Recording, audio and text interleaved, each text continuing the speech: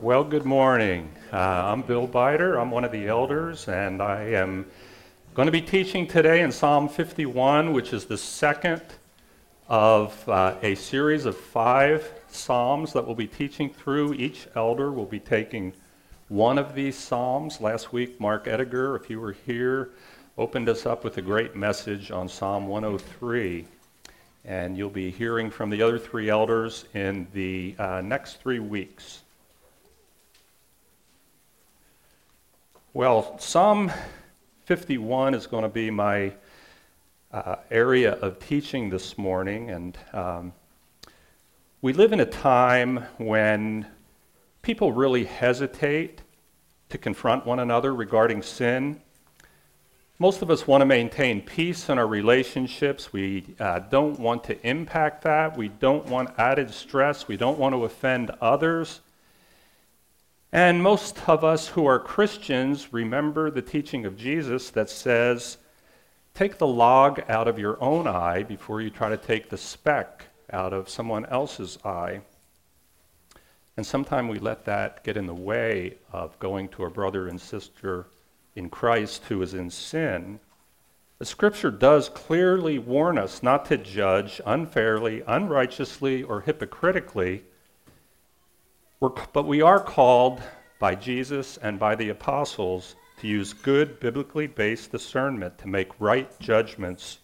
And sometimes that means doing the hard thing of going to a brother or sister in Christ to point out sins. In fact, Matthew 18 tells us about how to carry out that kind of Christian discipline. But today's message is really not about Christian discipline. It is about Psalm 51, which is a psalm that David wrote in response to being confronted about his own sin. And we're going to talk a lot about that sin that led to writing the psalm. But it was impacting his ability to serve God as the anointed king of Israel. No doubt the man who confronted him, Nathan, a prophet of God, was chosen by the Lord and given special wisdom to reveal David's sin to him in a way that he would humbly receive it, which we will see he did that and did not have a harsh response. Let's pray. Heavenly Father, we thank you for this morning, that you have given us life, that you've given us eternal life, all of us who have put our faith and trust in you. We pray, Lord, that you will convict us this morning if that is needed. If there is sin in our lives where repentance is needed, you will show us that sin. You will help us to learn from David's psalm about a proper way to move forward when we have sin in our life. Lord, we pray that everything that goes on here this morning, that's this teaching, that our worship time, would all be done to bring glory and honor to you. It's in Jesus' name we pray. Well, most of you are probably familiar with the story that I alluded to about David's sin, and we'll be talking about that. But I am going to be emphasizing not the whole psalm. I could walk us through every aspect. I'm getting a little bit of echo, I think, here, aren't I? I could walk through every verse of this psalm, and I could say that that would be a good thing to do, and it would teach us better and more fully how to deal with sin that is in our lives. But I'm going to have a different focus this morning. Even though we are going to talk about a lot of what is in this psalm, we're going to focus this morning on this one verse in the psalm, or at least I'm going to emphasize it. Restore to me the joy of your salvation, and uphold me with a willing spirit. I'm choosing that as my point of focus because most of us struggle to maintain the joy and gratefulness that really should naturally flow from our salvation. But before I dig deeper into this plea, we do need to look at the story, and we need to look at what it means to have a penitent heart, because David's response to the identification of sin in his life illustrates that that is what occurred in him. So what is a person with a penitent heart? It's a person who exhibits true repentance. It's not simply someone who is sorry that they were caught or is seeking relief from the consequences of the sin. It is someone who is deeply sorrowful and stricken in conscience, humble in spirit, a broken and contrite heart. The person knows their sin has left a stain on them. There's a filth or a foul odor to God, and that is impacting relationships with both God and other people. So that is what we are going to try to understand better this morning. We don't really use that word penitent very often today, but that is what we're talking about here. Now, despite the fact that David was called a man after God's own heart, we see that he had periods of sin in his life, and the ones we're going to talk about this morning is just one of those periods. But every one of us is just like that. No matter how mature we are in our Christian walk, we are still going to sin. Paul emphasized that all have sinned and fall short of the glory of God in Romans chapter 3. David was no exception to that, and we are no exception to that. No matter how mature we are, sin will not leave us. We would like to consider ourselves as men and women after God's own heart, and we may be, but we have to know how to deal with that sin that inevitably arises in us. So this story about David's, we see sin overcame a very strong faith, at least temporarily in his life. Lust led to more and worse sins, even leading to death. The Apostle James gives us this teaching in the first chapter of his letter that says, "But each person is tempted when he is lured and enticed by his own desire or his lusts. Then desire, when it has conceived, gives birth to sin, and sin, when it is fully grown, brings forth death." This is what happened in David's life. Lust grew and grew and grew, and many sins occurred over a very short period of time. So let's turn some to the story. And most of you, I'm sure, are familiar with this story. It can be found in 2 Samuel chapters 11 and 12. We're not going to be reading through much of that. We're going to read a little bit of the verses that are in there, but I'm going to tell the story even though most of you know it. I want to make sure all of you know the starting point that led to David writing this psalm. So following a series of victories and battles, King David decided he was going to relax, going to kick back. He wasn't going to go out with his men to fight the next battle because that's where they went, but he hung out at the palace. So what did he do? Probably either in a state of boredom or maybe feeling a little bit guilty about not being out with his men, he wandered out onto the palace roof. And he saw beautiful Bathsheba bathing and had lustful thoughts. They filled his head. She was the wife of Uriah the Hittite who was out fighting. And I had to do a little research to find out who the Hittites really were. And what I found is that the Hittites were people who were living among Israel who were believed to be descended from Canaan, the great-grandson of Noah. So they were not descendants from Abraham. They were not part of Israel, but they were living among them. They were not fighting with them. Well, David's lust for Bathsheba was sin in itself, and it led him to break the 10th commandment. Don't covet your neighbor's wife. He did covet. David, being a powerful king that he was able to just order his men to bring Bathsheba to him. She laid with him, and she conceived, although at the time he may not have known whether she conceived or not. But he wasn't going to take any chances. He wanted this act of adultery, breaking the 7th commandment. See, these sins are going to keep growing, as we just saw on that previous slide. Lust leads to bigger and bigger sins. He knew he had done wrong, but repentance was really far from his mind. He only wanted to be free from the consequences of his sin. Like we said, that is not what a penitent heart is, to be free. So he had Uriah, he had a plan. He brought Uriah back to Jerusalem from the battlefield and gave him permission to be with his wife, and hopefully they would have sexual relations. And then if she was pregnant with a child from David's encounter, it could not be tied to David.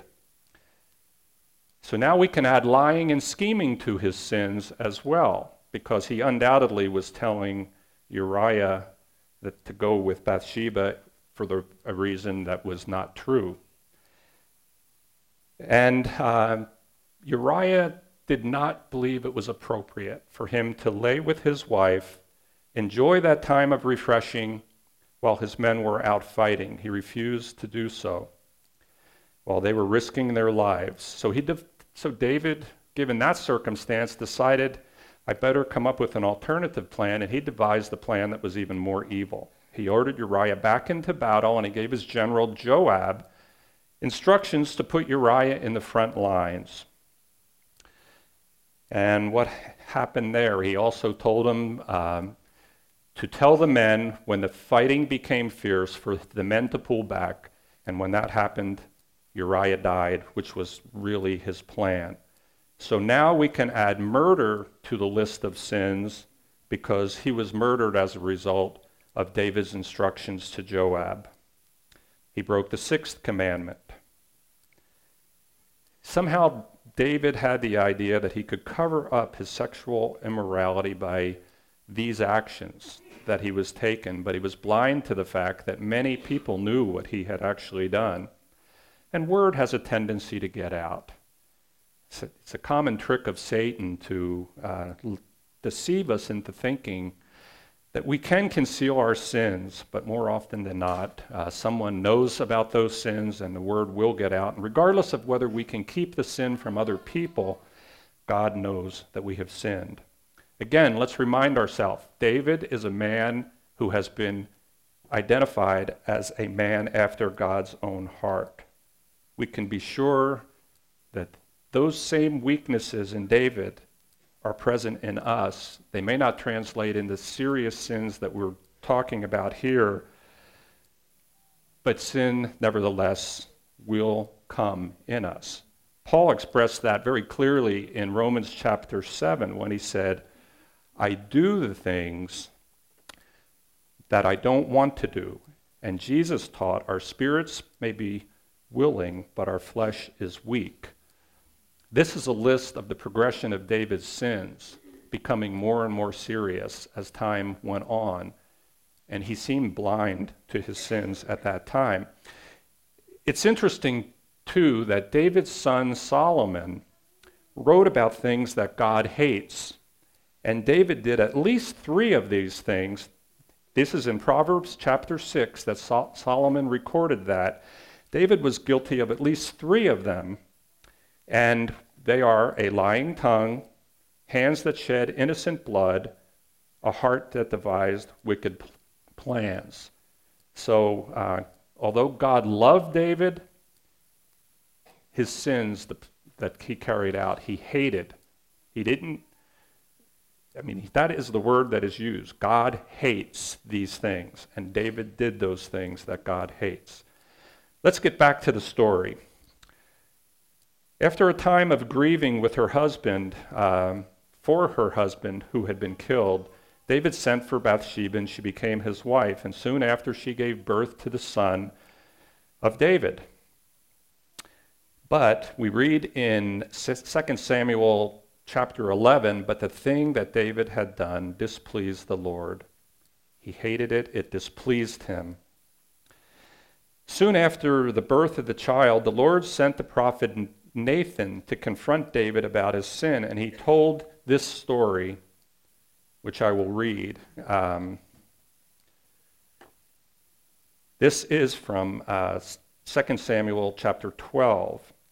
You're probably familiar with this story. There were 2 men in a certain city, the one rich and the other poor. The rich man had very many flocks and herds, but the poor man had nothing but one little ewe lamb which he had bought. And he brought it up, and it grew with him and with his children. It used to eat of his morsel and drink from his cup and lie in his arms and was like a daughter to him. Now there came a traveler to the rich man, and he was unwilling to take one of his own flock or herd to prepare for the guest who had come to him. But he took the poor man's lamb and prepared it for the man who had come to him. David's initial response or reaction to Nathan's story was harsh. But he indicated by that response that he still seemed blinded to his own sins against Bathsheba, Uriah, and the Lord. He became angry and said, "This man deserves to die." The man who took that ewe lamb. That's when Nathan courageously said, "You are the man." And he didn't stop there. He explained more about God's displeasure with David's actions. He said he would face consequences. Just because God forgives our sins doesn't mean the consequences still come true for us. Nathan said never-ending violence would be within his household, and he said the child born to Bathsheba would die. Well, David didn't make excuses. When this was said by Nathan to him, this was David's response: "I have sinned against the Lord." You know, David, as I said, was a very powerful king. He could have had Nathan's head chopped off in a minute as a result of him confronting him in this manner. But he didn't make excuses. He didn't try to defend himself. God cut David to the heart. You talk about conviction. His eyes were open to his condition. He simply said, "I have sinned against the Lord." Not against Uriah, not against Bathsheba. His sin, whenever we sin, is against the Lord. Even if we are also harming another person, it is always against the Lord. So what followed after this encounter with Nathan? Soon the child became sick. David fasted and wept, hoping God would relent and change his promise and show mercy, but the Lord kept his word and the child died. We don't know how much time passed then from the end of this story before he wrote Psalm 51, but the condition of his heart is clear when he wrote it. He had changed tremendously. A penitent heart was obvious at the time he wrote it. And here's the first 4 verses of this psalm that illustrate the condition of his heart. "Have mercy on me, O God, according to your steadfast love. According to your abundant mercy, blot out my transgressions. Wash me thoroughly from my iniquity and cleanse me from my sin. For I know my transgressions, and my sin is ever before me. Against you, only you, have I sinned and done what is evil in your sight." We see a true sorrowful repentance in David's words. We see a true humble and broken spirit in his words. Now, I said earlier, my emphasis is going to be, "Restore unto me the joy of thy salvation." But before we turn to that plea, which is verse 12, I want to look at 2 other verses that immediately precede that in this psalm. David said, "Create in me a clean heart, O God, and renew a right spirit within me. Cast me not away from your presence, and take not your Holy Spirit from me." David wanted his joy restored. Absolutely, he did. And he remembered that it was a wonderful blessing of joy that he felt as a young man, or even just maybe months or years earlier in his life, when he fully trusted in the Lord. He remembers the joy he felt even in difficult times, when trials entered his life. For example, when he confronted Goliath. Deep down in him, there was still a joy that was present. He remembered the joy he felt when he danced nearly naked before the Lord as he led the Ark of the Covenant as it came back into Jerusalem. That joy that he remembered was gone. He knew his sin had stolen it. That joy that once flowed from his relationship from the Lord had been stolen. But David understood that before his joy could be restored, God had to create in him a clean heart. And what does this mean? He knew his heart was corrupted and it needed cleansing that only God could give, that sin had corrupted it in a way that God had to act to do something to clean it, to cleanse it. And in his humble, broken state, he appealed to God's mercy and grace to allow him to remain in his presence under the ongoing influence of the Holy Spirit. He remembered how he had seen King Saul, who had once been led by the Holy Spirit, turn to evil ways, and he didn't want that to happen to himself. He knew that without the Spirit filling that void, that cleaned out void in his heart, he'd be in danger of slipping right back into sin, and he would lack wisdom and peace and joy. We know from other writings of David in the Psalms that he knew the Lord was his salvation. Psalm 118, for example, states that. Psalm 13 says that his heart rejoiced in that salvation. So David understood something that Jesus actually taught 1,000 years later about where our joy should come from. This is what Jesus said: "Rejoice that your names are written in heaven."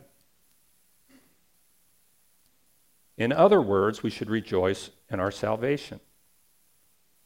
Jesus wanted us to experience a joy that results from believing the promises that come after we are saved, for those of us who are saved.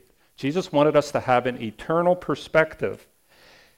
And really, salvation has that eternal perspective. It lasts forever, and it begins on the very day that we believe in him as our Lord and Savior. When we are saved, we are justified, we are saved from the consequences of our sin forever.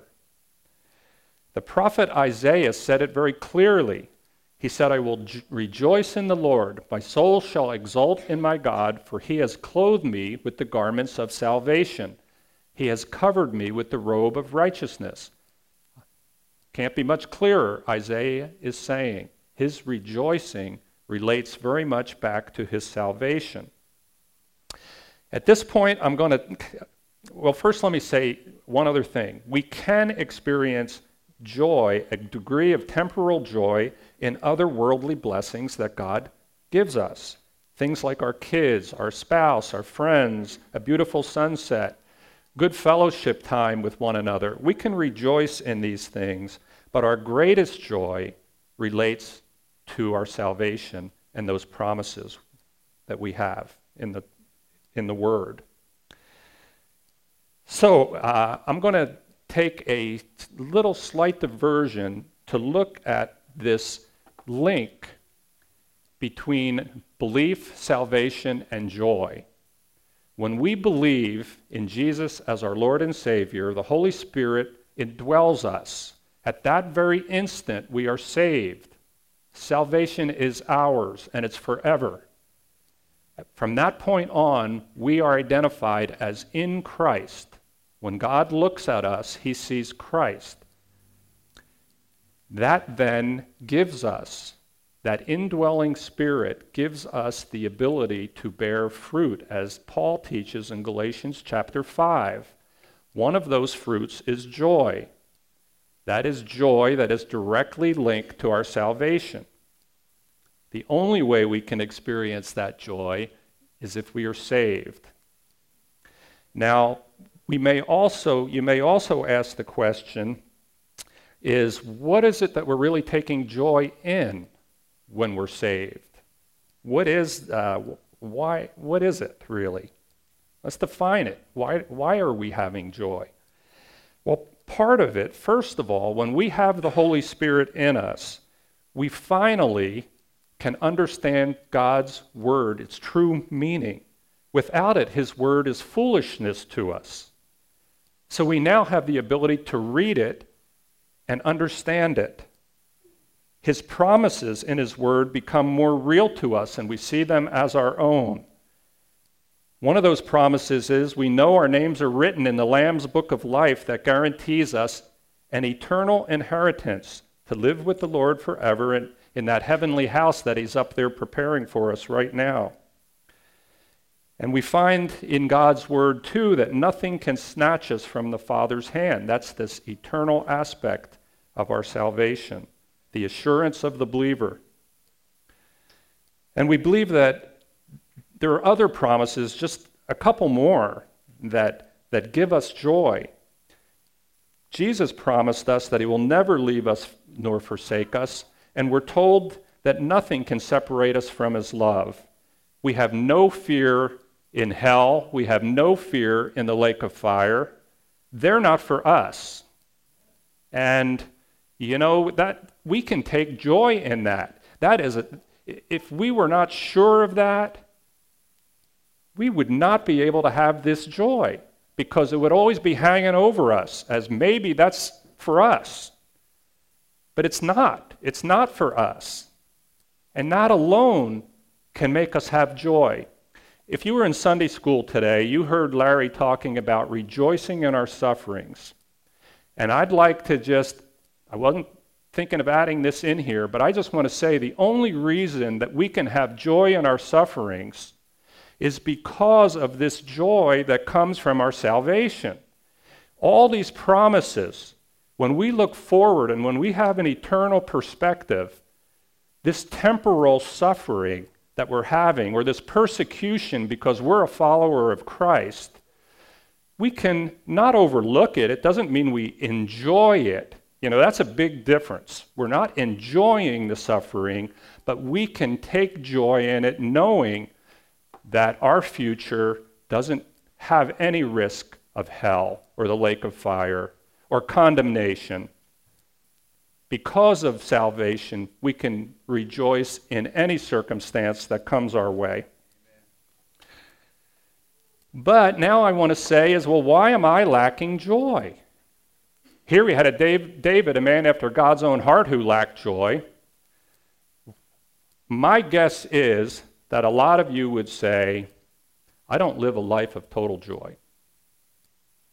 And we're going to talk just a little bit about this. Some of you may say, I've never experienced the joy of salvation. I've never felt like dancing before the Lord. I've never felt like raising my arms when I'm praising the Lord. I never cried tears of joy listening to Christian music that was talking about what God has done for us. I've never had it. I've never felt it. You may feel some degree of gratitude for what God has done. You may even feel sorry that Jesus had to suffer and die to save you. But that's not the kind of joy that I'm talking about here. You've never felt it. Maybe some of you haven't done it openly or outwardly because you're a little self-conscious and you just don't feel like doing it in front of other people. But what about when you're alone? Have you ever listened to Christian music and at home alone, or maybe in a non-threatening environment where you did raise your hands? You were praising the Lord. Maybe you did cry some tears of joy. If you've never done that even alone, not necessarily in this crowd, then you better question. If you've never had any of that joy associated with your salvation, you probably need to do some serious self-evaluation as to whether you truly have trusted in Jesus, because this is something that should follow salvation. Somewhere, sometime, it should have been there. David remembered it. He lost it, but he remembered it. Some of you may say, I felt that in the past, but somehow it's dwindled away. It's faded away to where that joy that I felt when I was first saved, I haven't felt it for 10 years, 20 years. It just hasn't been there for all of that time. And some of that is maybe related to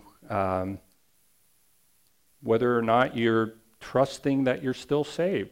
You know, there's things happening in the Christian world right now where some people are walking away from their faith, or they're saying they are.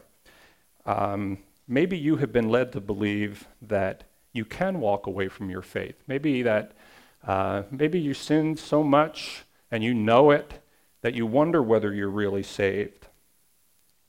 Even though there was a time in your past when you believed you were and you felt some of this joy, something's just getting in the way right now. And I think what's getting in the way right now is less likely tied to your assurance of salvation and more likely tied to sin, unrepentant sin in your life.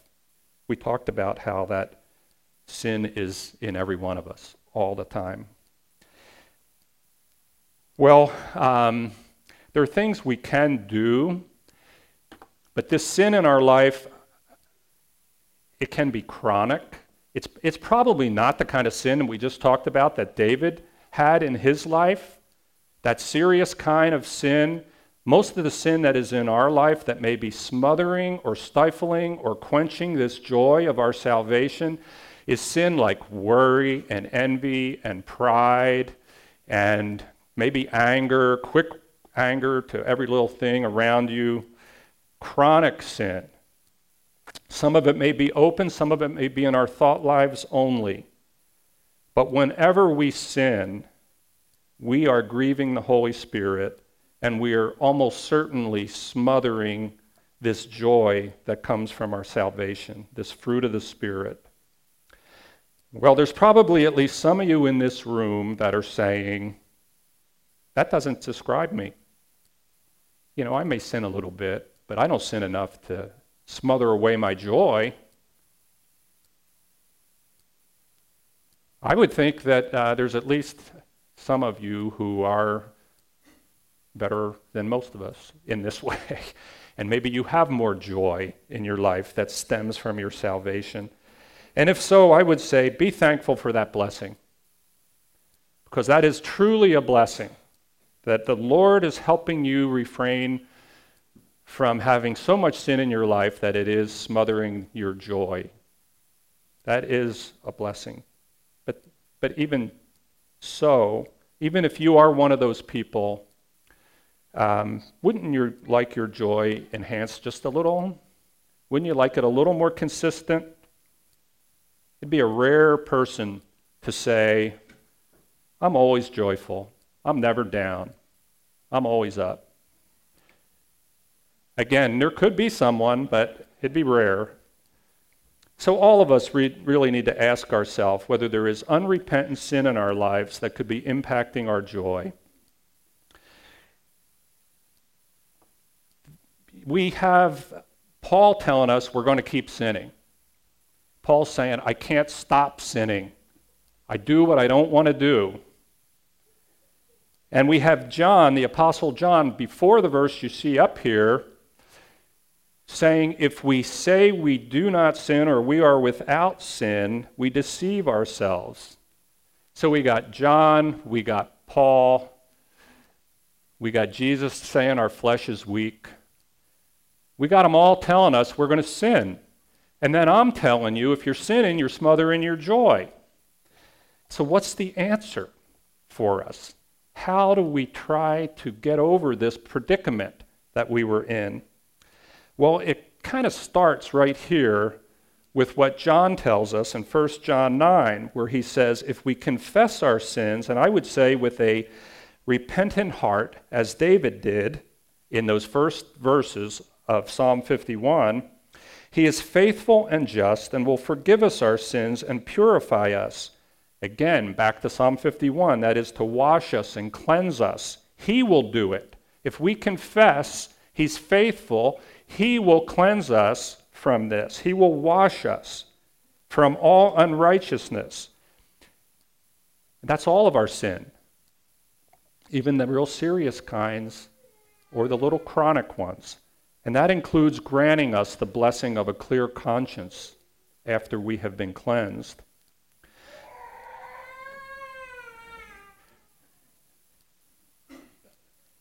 So, confession and cleansing by God is a starting point with this. We've already talked a little bit about where we got to go. We can get cleansed, but remember what verse 10 and 11 said. He wanted to have that Spirit put back in his heart to fill that void after it has been cleansed. We need the Spirit in us. Both David and Jesus gave us guidelines for this. David, in the verses that I just referred to, verses 10 and 11, where David said in 11, "Cast me not away from your presence and take not your Holy Spirit from me." He knew he needed the Holy Spirit in him to sustain that joy in that cleaned, cleansed, washed state. And Jesus uses a little different terminology, but it relates to the concept of abiding. He said, "If you remain in me or abide and I in you, you will bear much fruit. Apart from me, you can do nothing." That fruit is, part of that fruit, some of that fruit is joy that will come. So to maximize that joy, to sustain that joy, is by confessing, in being repentant, and abiding. They have to become a way of life. And if it is our way of life, does it mean we're not going to still have some valleys where the joy is not quite what it should be? Yeah, because we're going to sin. We'll kind of go into the valley and we can come out of that valley with confession, repentance, and then abiding. So I would say that is the answer that we're looking for and the model that David gave us in Psalm 51. David knew that God did not take away his joy.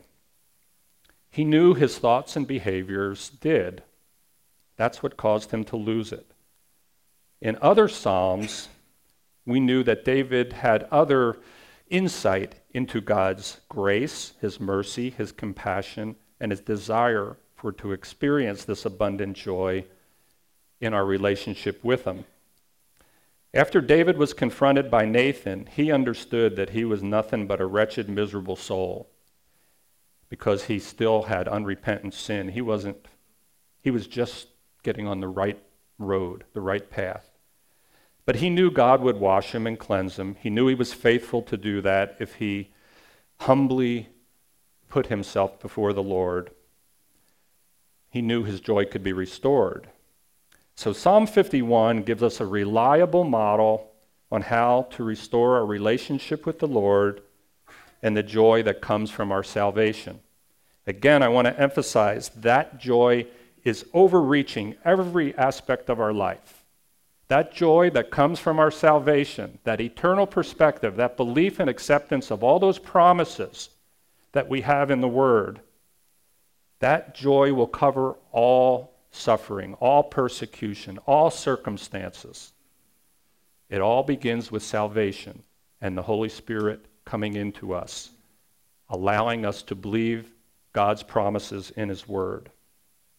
If we follow it regularly, if we make that a way of life, David's model in Psalm 51, then we might be able to obey the biblical command to rejoice in the Lord always. That's present in Philippians 4:4. Please rise with me. We're going to read some verses together. And these are verses we have gone through today. It's Psalm 51, 1 through 4, and then it is 10 and 11. And I ask as you read these to make them personal for you.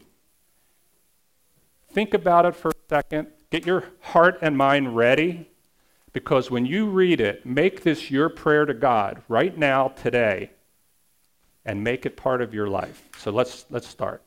Have mercy on me, O God, according to your steadfast love.